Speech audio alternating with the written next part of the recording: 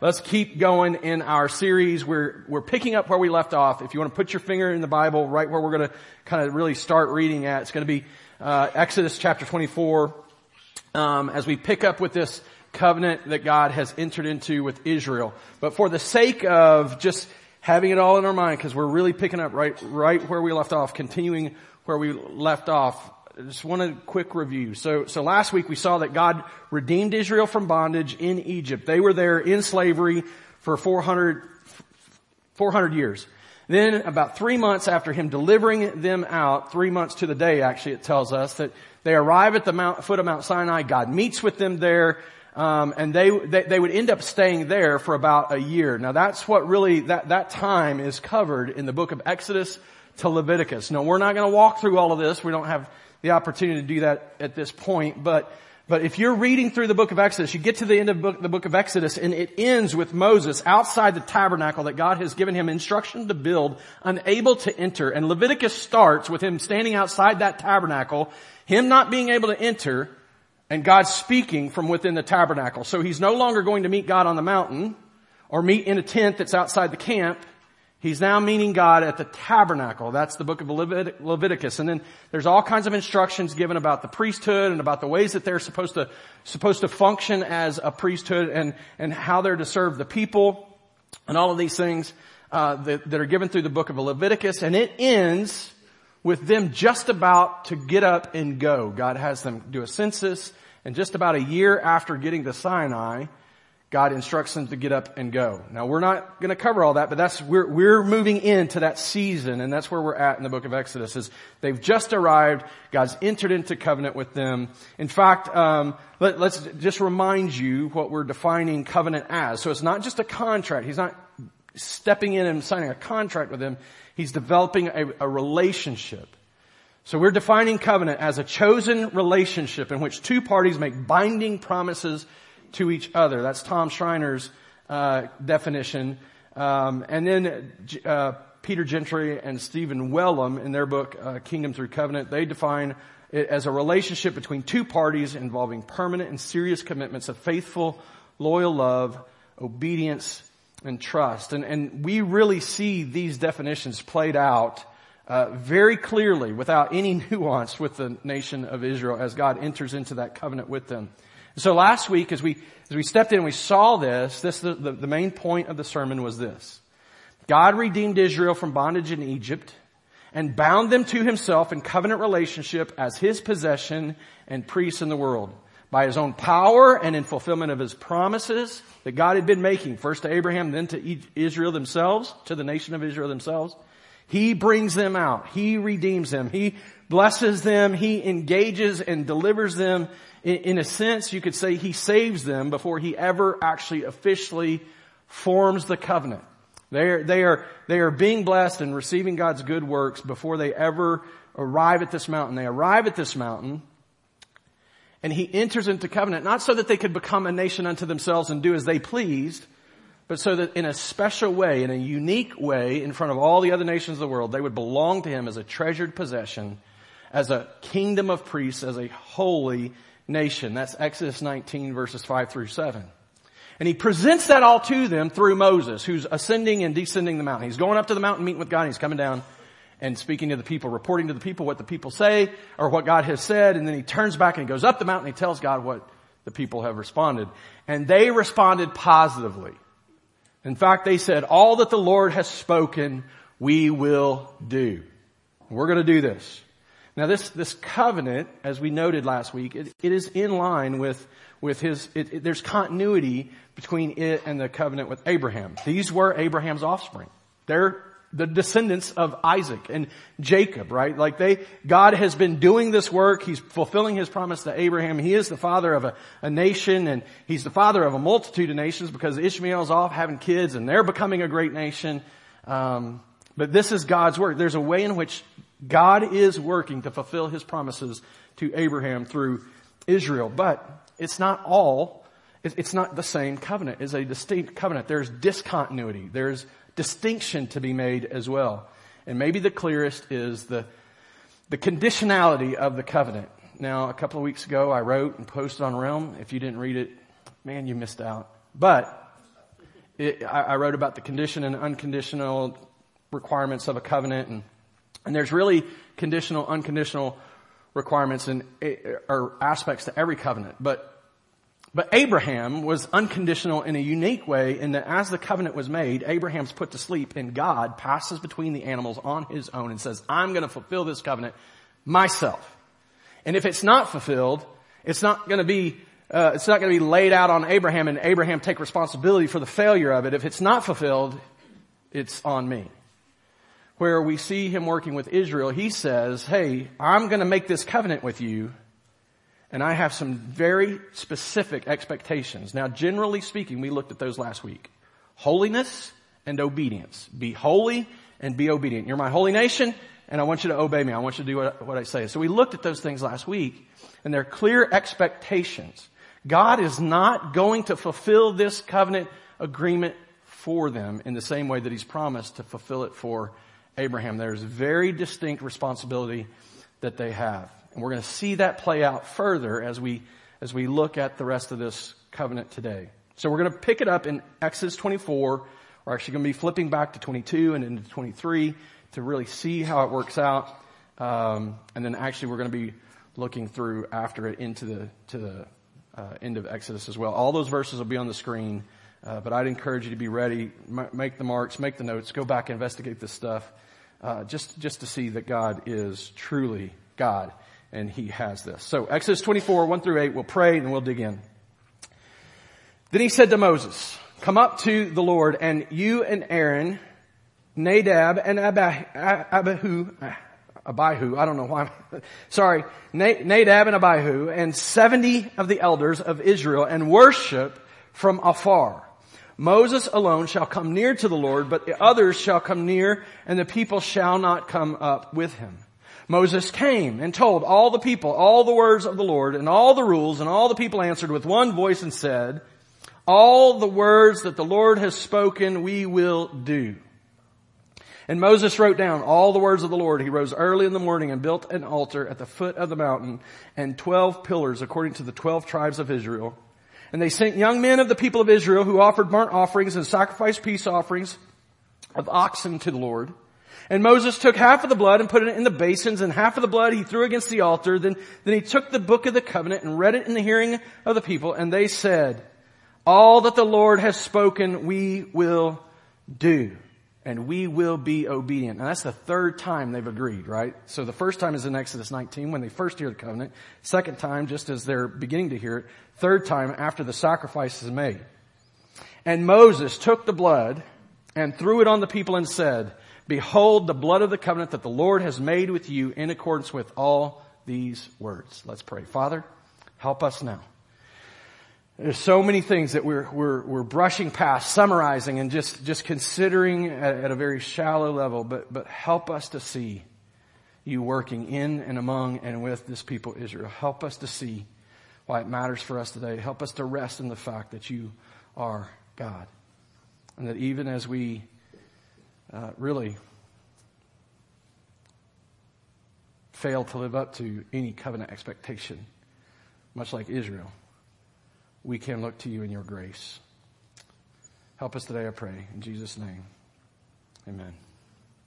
Now, I don't think that the strongest gifting I have as a pastor is in counseling. I don't think that. But I have had a number of opportunities to hone that and to spend time with people offering counsel and providing counsel.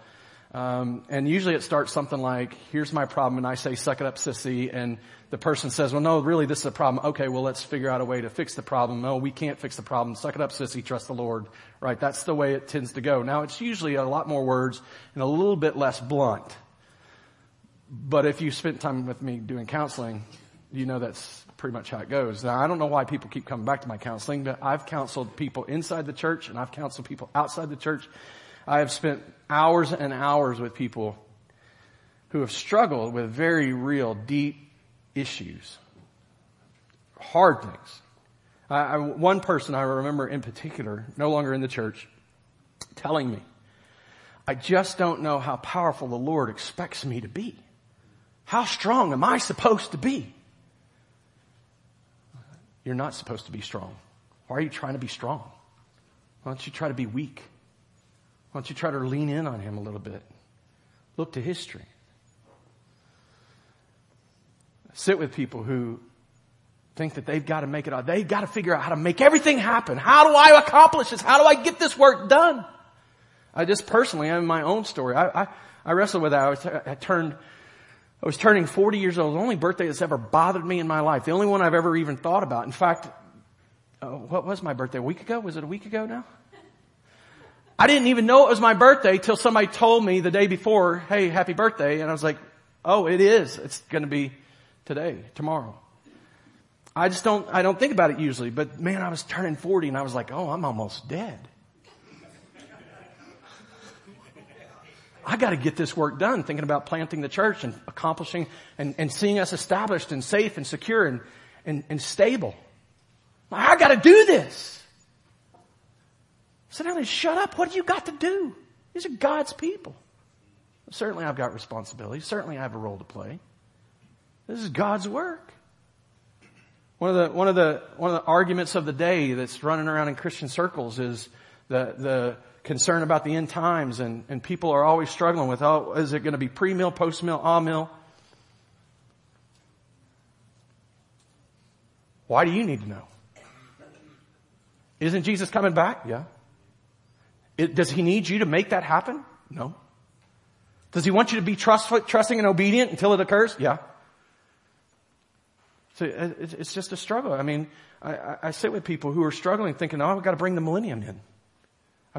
In fact, in our church history class, one of the things that was brought out, the Puritan church, they were mostly post-millennial in view. They thought that God was going to glorify his church and that we're going to arrive at a golden age. It's really the beginnings of the post-millennial view, or the strongest development of the post-millennial view through the Puritans in the 16th, 17th century, something like that. I'm terrible with these, you know that. We gotta go out and do this great work so that we can usher in the kingdom. Does God need us to usher in his kingdom? Can we not rest and trust and obey and do all these things? And leave the God things to God and the responsibilities he gives us, take those on? How much angst this kind of stuff, living and glorifying ourselves, causes in people's lives. How much stress and struggle people carry. How much weight they bear because they're trying to become something before God's made them something.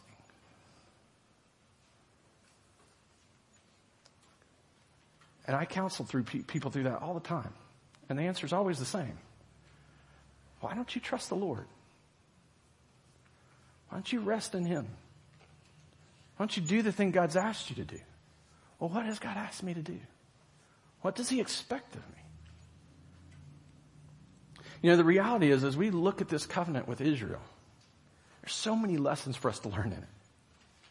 So many things, so many ways in which we can see ourselves being typified, so being shown, and being the realities of us being revealed. Because God entered into a covenant with them with great promise of deliverance, with great promise of blessing. You are going to be my treasured people, my kingdom of priests, my holy nation. But I'm expecting something of you. I've got demands. I've got commands. I've got things you must do if you're going to enjoy those blessings. As his covenant partner,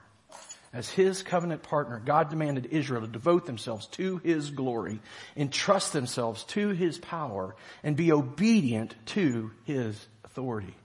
He demanded that they devote themselves to his glory, entrust themselves to his power, and be obedient to his authority. Moses has been going up and down the mountain. He had been going up, 3 times he goes up in chapter 19 and comes down and speaks with the people. And on this day, he stands before the people just before he's about to ascend again, and he reads the book of covenant. And he says, this is what God expects of us. This is what God wants us to do. And the book of covenant is likely chapters 20 through 23, the end of 23. where God has given instruction and God has spoken directly to Moses, and he's written it down and he's come back and he's reported it to the people of Israel. Now he's reading this, the things that he spent time going up and hearing from God and coming down and telling to the people. He's written this down, recorded it, and now he's speaking to them. And they all agree. All that the Lord has spoken, we will do. And I would summarize that what the Lord had called them to was these three things. Be devoted to His glory. Devoted to His glory. And it becomes evident as you look at the book of covenant, starting in Exodus chapter 20, where God is actually speaking to the Israelites and telling them the 10 words, the 10 commandments, as we would refer to them. God spoke all these words saying, I am the Lord your God who brought you out of the land of Egypt, out of the house of slavery. You shall have no other gods before me. You should have no other gods instead of me that are more important to you than me, that stand out to you, that you're devoted to more than me. You shall have no other gods before me. You shall not make for yourself a carved image or any likeness of anything that is in heaven above, or that is in the earth beneath, or that is in the water under the earth. Now, if he stopped right there, then we couldn't even have statues or artworks or anything like that. But that's not where he stops. You're not to make any of these carved images. You're not to do any of this work. You shall not bow down to them or serve them, for I, the Lord your God, am a jealous God, visiting the iniquity of his fathers on the children to the third and fourth generation, to those who hate me, but showing steadfast love to thousands of those who love me and keep my commandments. The idea is God says, hey, don't build anything that you think is your God and that you would worship and idolize and devote yourself to instead of me. He commanded that they be devoted to His glory alone. In fact, it was these first commandments that would actually make them holy as they obeyed them. We have archaeological evidence from Babylon and other ancient Eastern societies. We have archaeological evidence that demonstrates that the do not murder, do not commit adultery, don't steal, that those kind of things, that was a normal expectation of people as they gathered and united in governments and as nations. That was normative. That was normal. What wasn't normal, what was unique, what was holy, what was consecrating them to God was the first half of these 10 words. I am to be your God. There is to be no other God other than me in your life. That's what he's suggesting. He's demanding total allegiance, devoted to His glory alone. And as such, in the obedience of this, though he had received them in, and he said, hey, you're my holy nation, but you're to act like it, you're to be holy. This is what's going to make you holy or continue in holiness, is your devotion to my glory. Next, he called them to entrust themselves to His power. Over and over, he reminds them of this. He tells them at the beginning of chapter 20, but at the beginning of chapter 19, when he first engages with them, in 19 verse 4, you yourselves have seen what I did to the Egyptians and how I bore you on eagle's wings and brought you to myself. Reminding them. You saw what I did. You saw my power. At the beginning of chapter 20, we just read it. I am the Lord your God who brought you out of the land of Egypt, out of the house of slavery. In chapter 23, verse 25 through 27, he reminds them again that not only am I going to exercise my power for you, I am going to bless you. I'm going to be the God who blesses you, who uses my power not to condemn, not to cause harm, not to create problems, but to bring blessing. I'm the God who brought you out of Egypt, and I'm the God who's going to bless you. Look at it in 23, 25 through 27. God says to Moses, Moses writes, and Moses then reads to the people, when my angel goes before you and brings you to the Amorites and the Hittites and the Perizzites and the Canaanites, the Hivites and the Jebusites, and I blot them out. Not you blot them out. Who's doing the work? God's doing the work. My power is going to go before you. You shall not bow down to their gods nor serve them. Remember, you're devoted to my glory. Nor as they do, but you shall utterly overthrow them and break their pillars to pieces. You shall serve the Lord your God, and He will bless your bread and your water. I'm going to feed you. I'm going to ensure that you eat. And I will take sickness away from you, among you. None shall miscarry or be barren in your land. You will be fruitful and multiply. See what he's doing?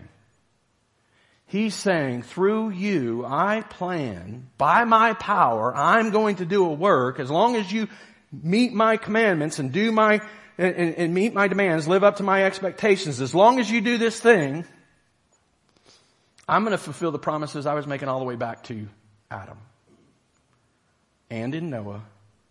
And to Abraham. But you, I've made these promises. And I'm expecting you to live up to these expectations because I'm the God who's powerful.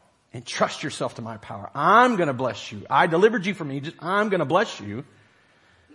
But I'm going to bless you in a very particular way. I'm going to be the God who delivers the land to you.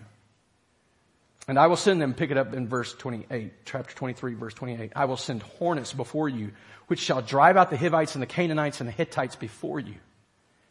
I will not drive them out before you in 1 year, lest the land become desolate and the wild beasts multiply against you. I got a plan for this. I'm going to be at work. And I'm not going to immediately evacuate the land. I'm going to let you grow into it. And as you grow into it, I'm going to make sure it becomes yours.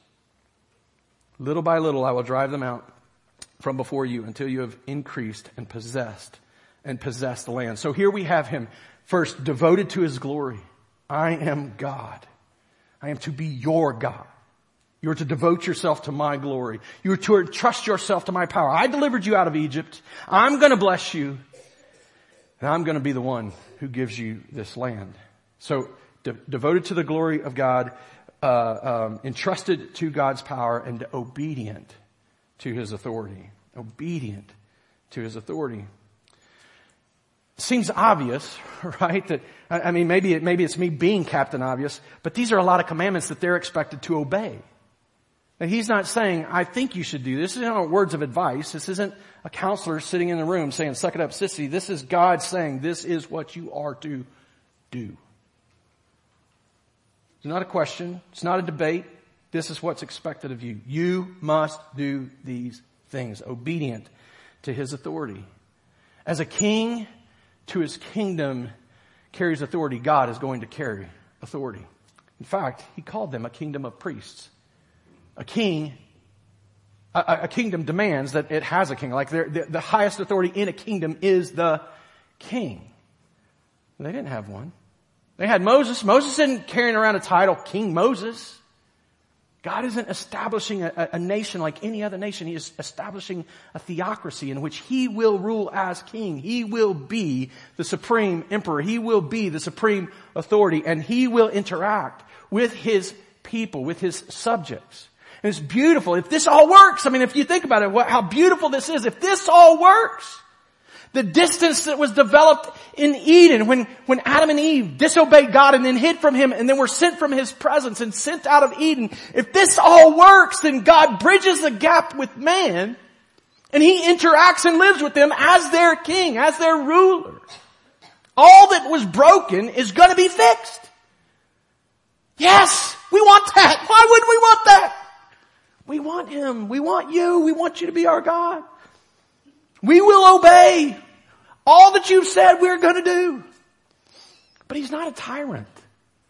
He's not ruling as a king in some tyrannical way, but a benevolent king that has already, in God's testimony about Israel, been that of a father to a son. Now, we didn't read this passage, but when God sends Moses into Egypt to bring his people out, this is what God says in Exodus 4:22. Then you shall say to Pharaoh, Moses, this is what you're going to tell Pharaoh. Thus says the Lord, Israel is my firstborn son. I'm going to be their king. I'm going to establish a theocracy with these people. But they aren't just citizens in a kingdom. They are to be children of the king. We talk about that a lot as a result of the gospel. God is establishing it in a law covenant. He says, this is who they are to me.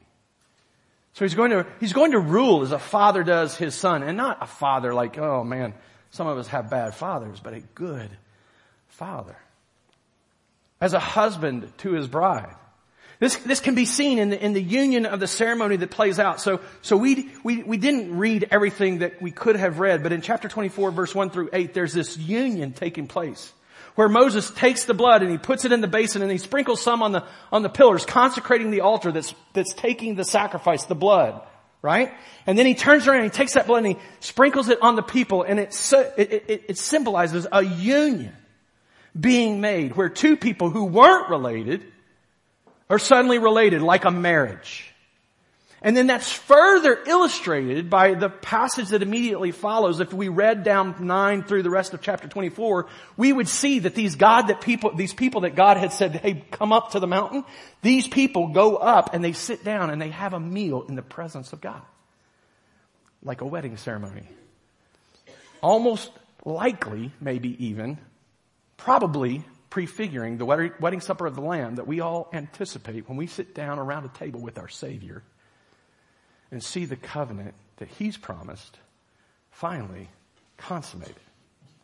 So there's this ceremony that takes place in which it appears that God is illustrating that He's not just looking at them as a son, He's not just looking at them as a king, but as a husband to His bride. And this is further and even, I would say, explicitly shown when the prophet Jeremiah speaks about this covenant and Israel's failure of it.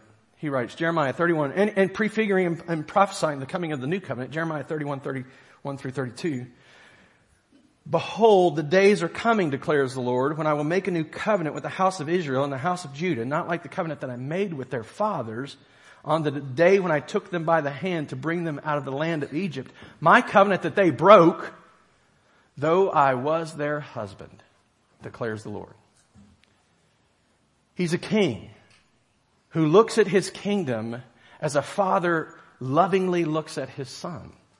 He's a king who looks at his kingdom as a husband lovingly looks at his wife. But he is expecting submission, obedience to his authority. It's not that there's no authority. It's not that there's not a rule, that there's not some expectation, some commands given. It's absolutely there. It's just not tyrannical in nature. But God is demanding, as we look, and you could see this play itself out over and over in chapters 20 through 23, that God is expecting these people to be devoted to His glory. They're supposed to be entrusting themselves to His power. And they are supposed to be devoted to His glory, entrusting to His power, and obedient to His authority. Repeatedly, He demonstrates that is His expectation. And I've already alluded to it in the passage from Jeremiah. Israel didn't do that great. In fact, it doesn't even take a month before they stumble and fall. So to follow the timeline, Moses finishes this ceremony. They go up and the people that God called up go up. They have this meal, demonstrating a closeness and a relationship and a connection with God. Then God says, hey, you guys stay here, but Moses, you come on up. And Moses goes up and he waits for another 6 days, and then he's called into the cloud that represents God's presence, and he's called into the cloud and he goes in and he's there. The Bible tells us he's there for 40 days and 40 nights.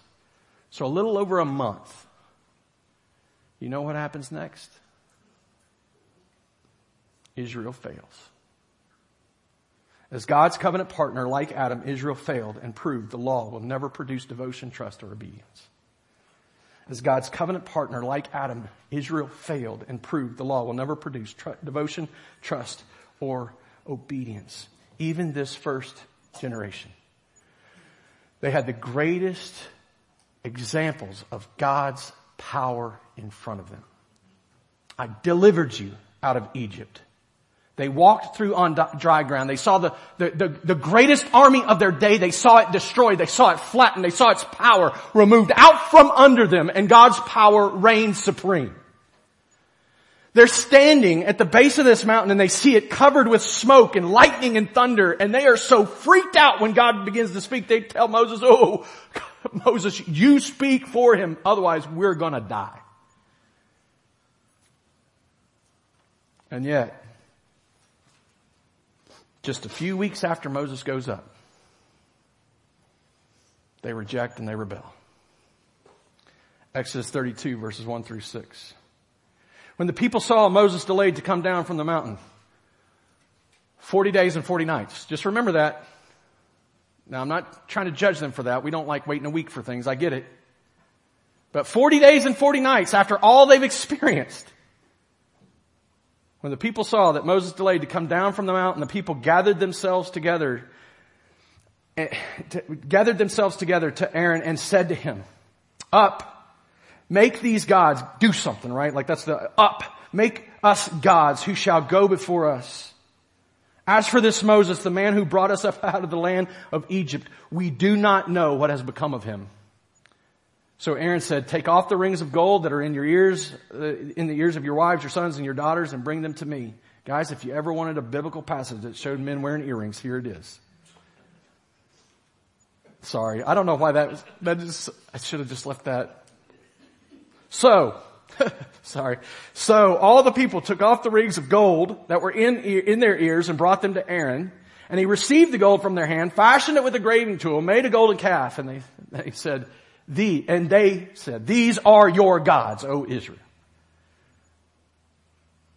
Man, just think of the arrogance that takes.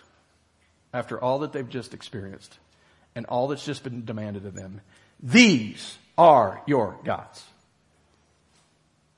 And look what they do. These are your gods, O Israel, who brought you out of the land of Egypt.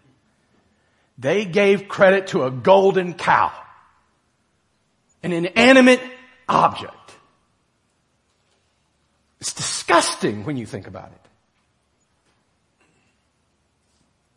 When Aaron saw this, he built an altar before it.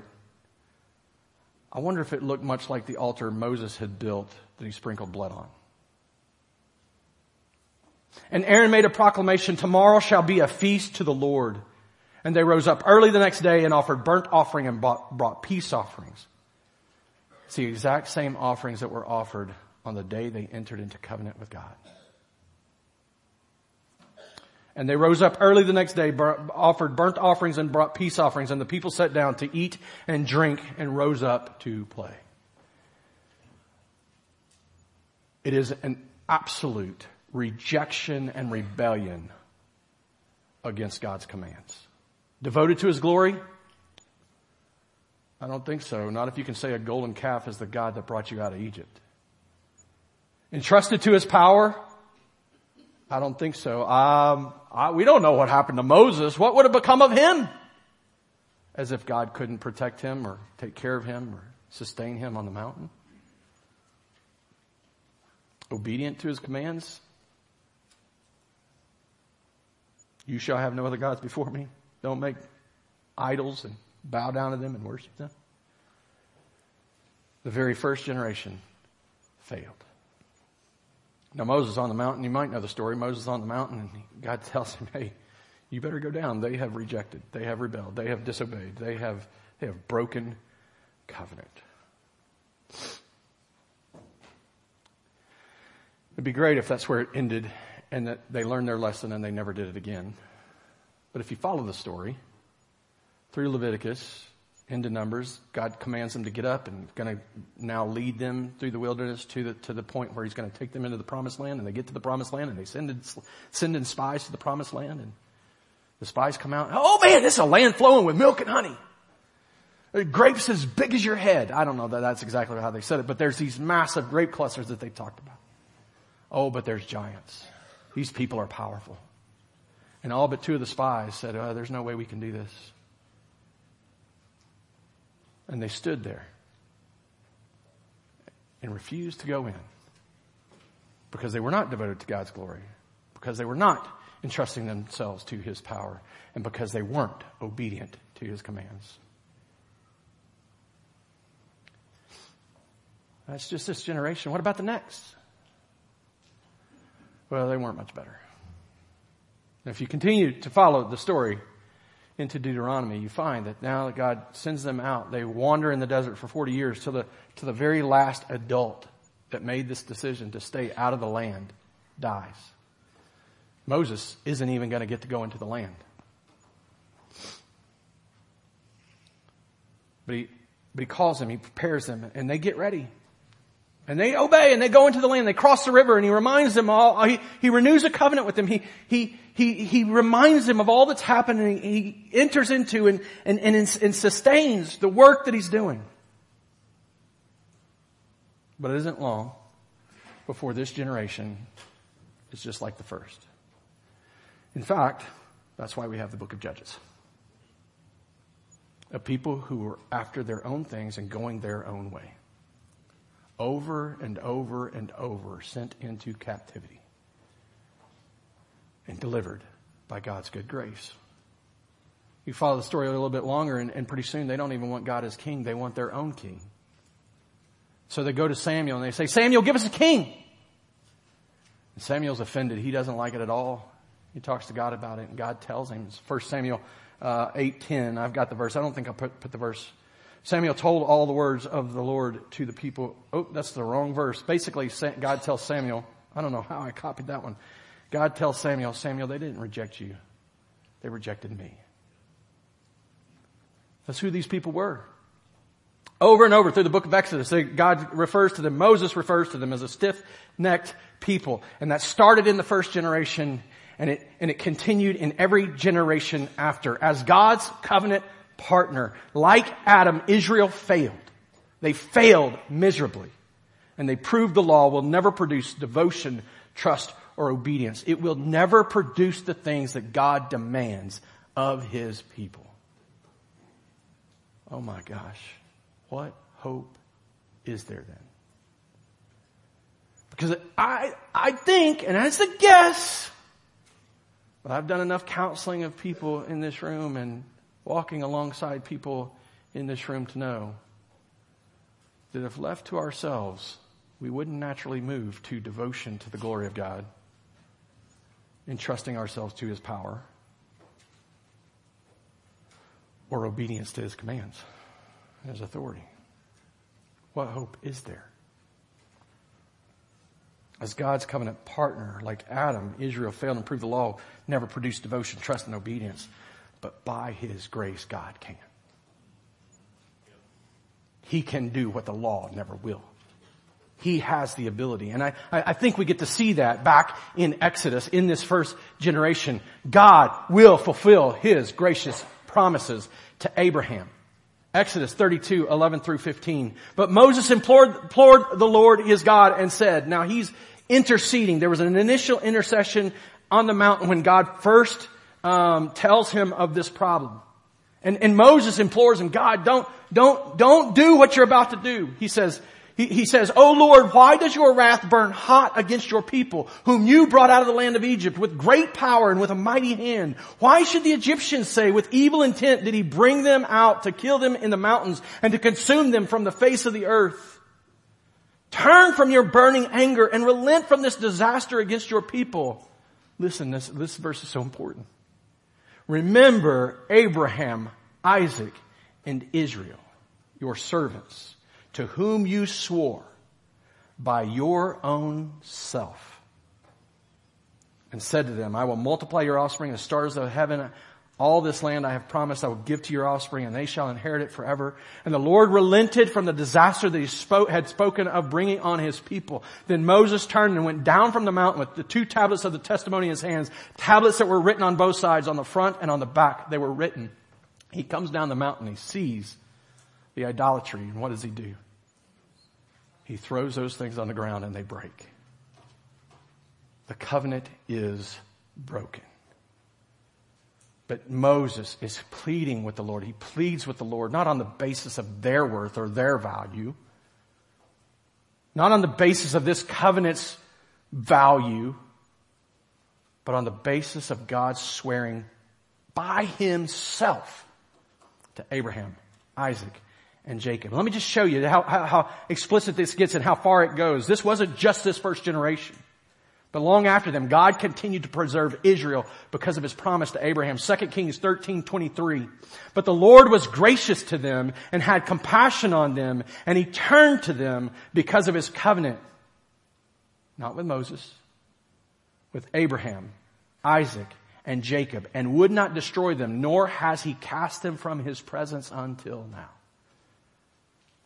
God did not protect and preserve Israel because of his covenant with them, which was broken. They broke it. But because of his promises to Abraham.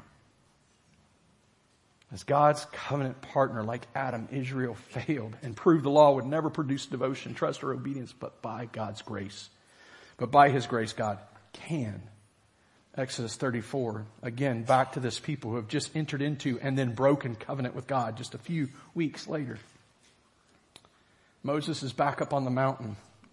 After seeing, God calls him up. He says, hey, cut out 2 stone tablets, bring them up to me. And Moses does. He arrives at the top of the mountain. He meets God. And it says this, the Lord passed before him and proclaimed. This isn't anybody else's word about God. This is God's word about God. This is his testimony of himself. The Lord, a God, merciful and gracious, slow to anger and abounding in steadfast love and faithfulness. I am gracious, I am merciful, I am slow to anger. I am abounding in hesed, covenant faithfulness. The thing that I demanded of these people is exactly who I am. Keeping steadfast love for thousands, forgiving iniquity and transgression and sin, but who will by no means clear the guilty, visiting the iniquity of the fathers on the children and the children's children to the 3rd and 4th generation. And Moses quickly bowed his head toward the earth and worshipped. And he said, if now I have found favor in your sight, if now I can receive your grace, if you will put your grace on me, it's a plea to God to be gracious to him. If now I have found favor in your sight, O Lord, please, Lord, go in the midst of us. For it's a stiff-necked people and pardon our iniquity and our sin and take us for your inheritance. Let us be your treasured possession. Let us be your kingdom of priests. Let us be your holy nation. And he said, this is God's response, behold, I am making a covenant. And what's interesting, now I've told you repeatedly that the phraseology established, the phraseology used when God enters into covenant with people demonstrates whether it's new or old. This is the wording. This is the language it's a new covenant. And though it seems like it's the same covenant, it's an absolutely new covenant because the covenant was broken.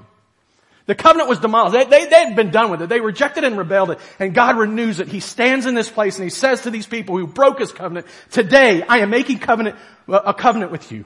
Before all your people I will do marvels such as has not been created in all the earth or in any nation.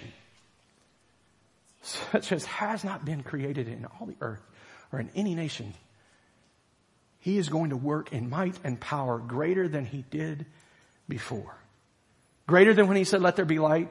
Greater than when he did when he formed the earth and then filled the earth. Greater than when he spoke and entered into relationship with Adam. Greater than he did when he flooded the earth and saved Noah and his family through it. Greater and more powerful than delivering Israel out of Egypt. God is going to do these works. And the people among whom you are shall see the work of the Lord, for it is an awesome thing that I will do with you. God is going to do something that blows their mind. That's greater than anything they'd ever seen. It could be that he's referring to the fact that he's actually going to be gracious and lead these rebellious, rejecting people into the promised land. It could be that he's going to continue to exercise power and drive nations out before them. That could be. Or it could be the fact that through Israel, a rebellious people who had rejected his glory, who would go their own way and defy his authority, and who would not entrust themselves repeatedly to his power, that even through someone like this, he would bring a faithful covenant partner, his only begotten Son, who was born under the law, but brought freedom from the law. I think it's probably both and.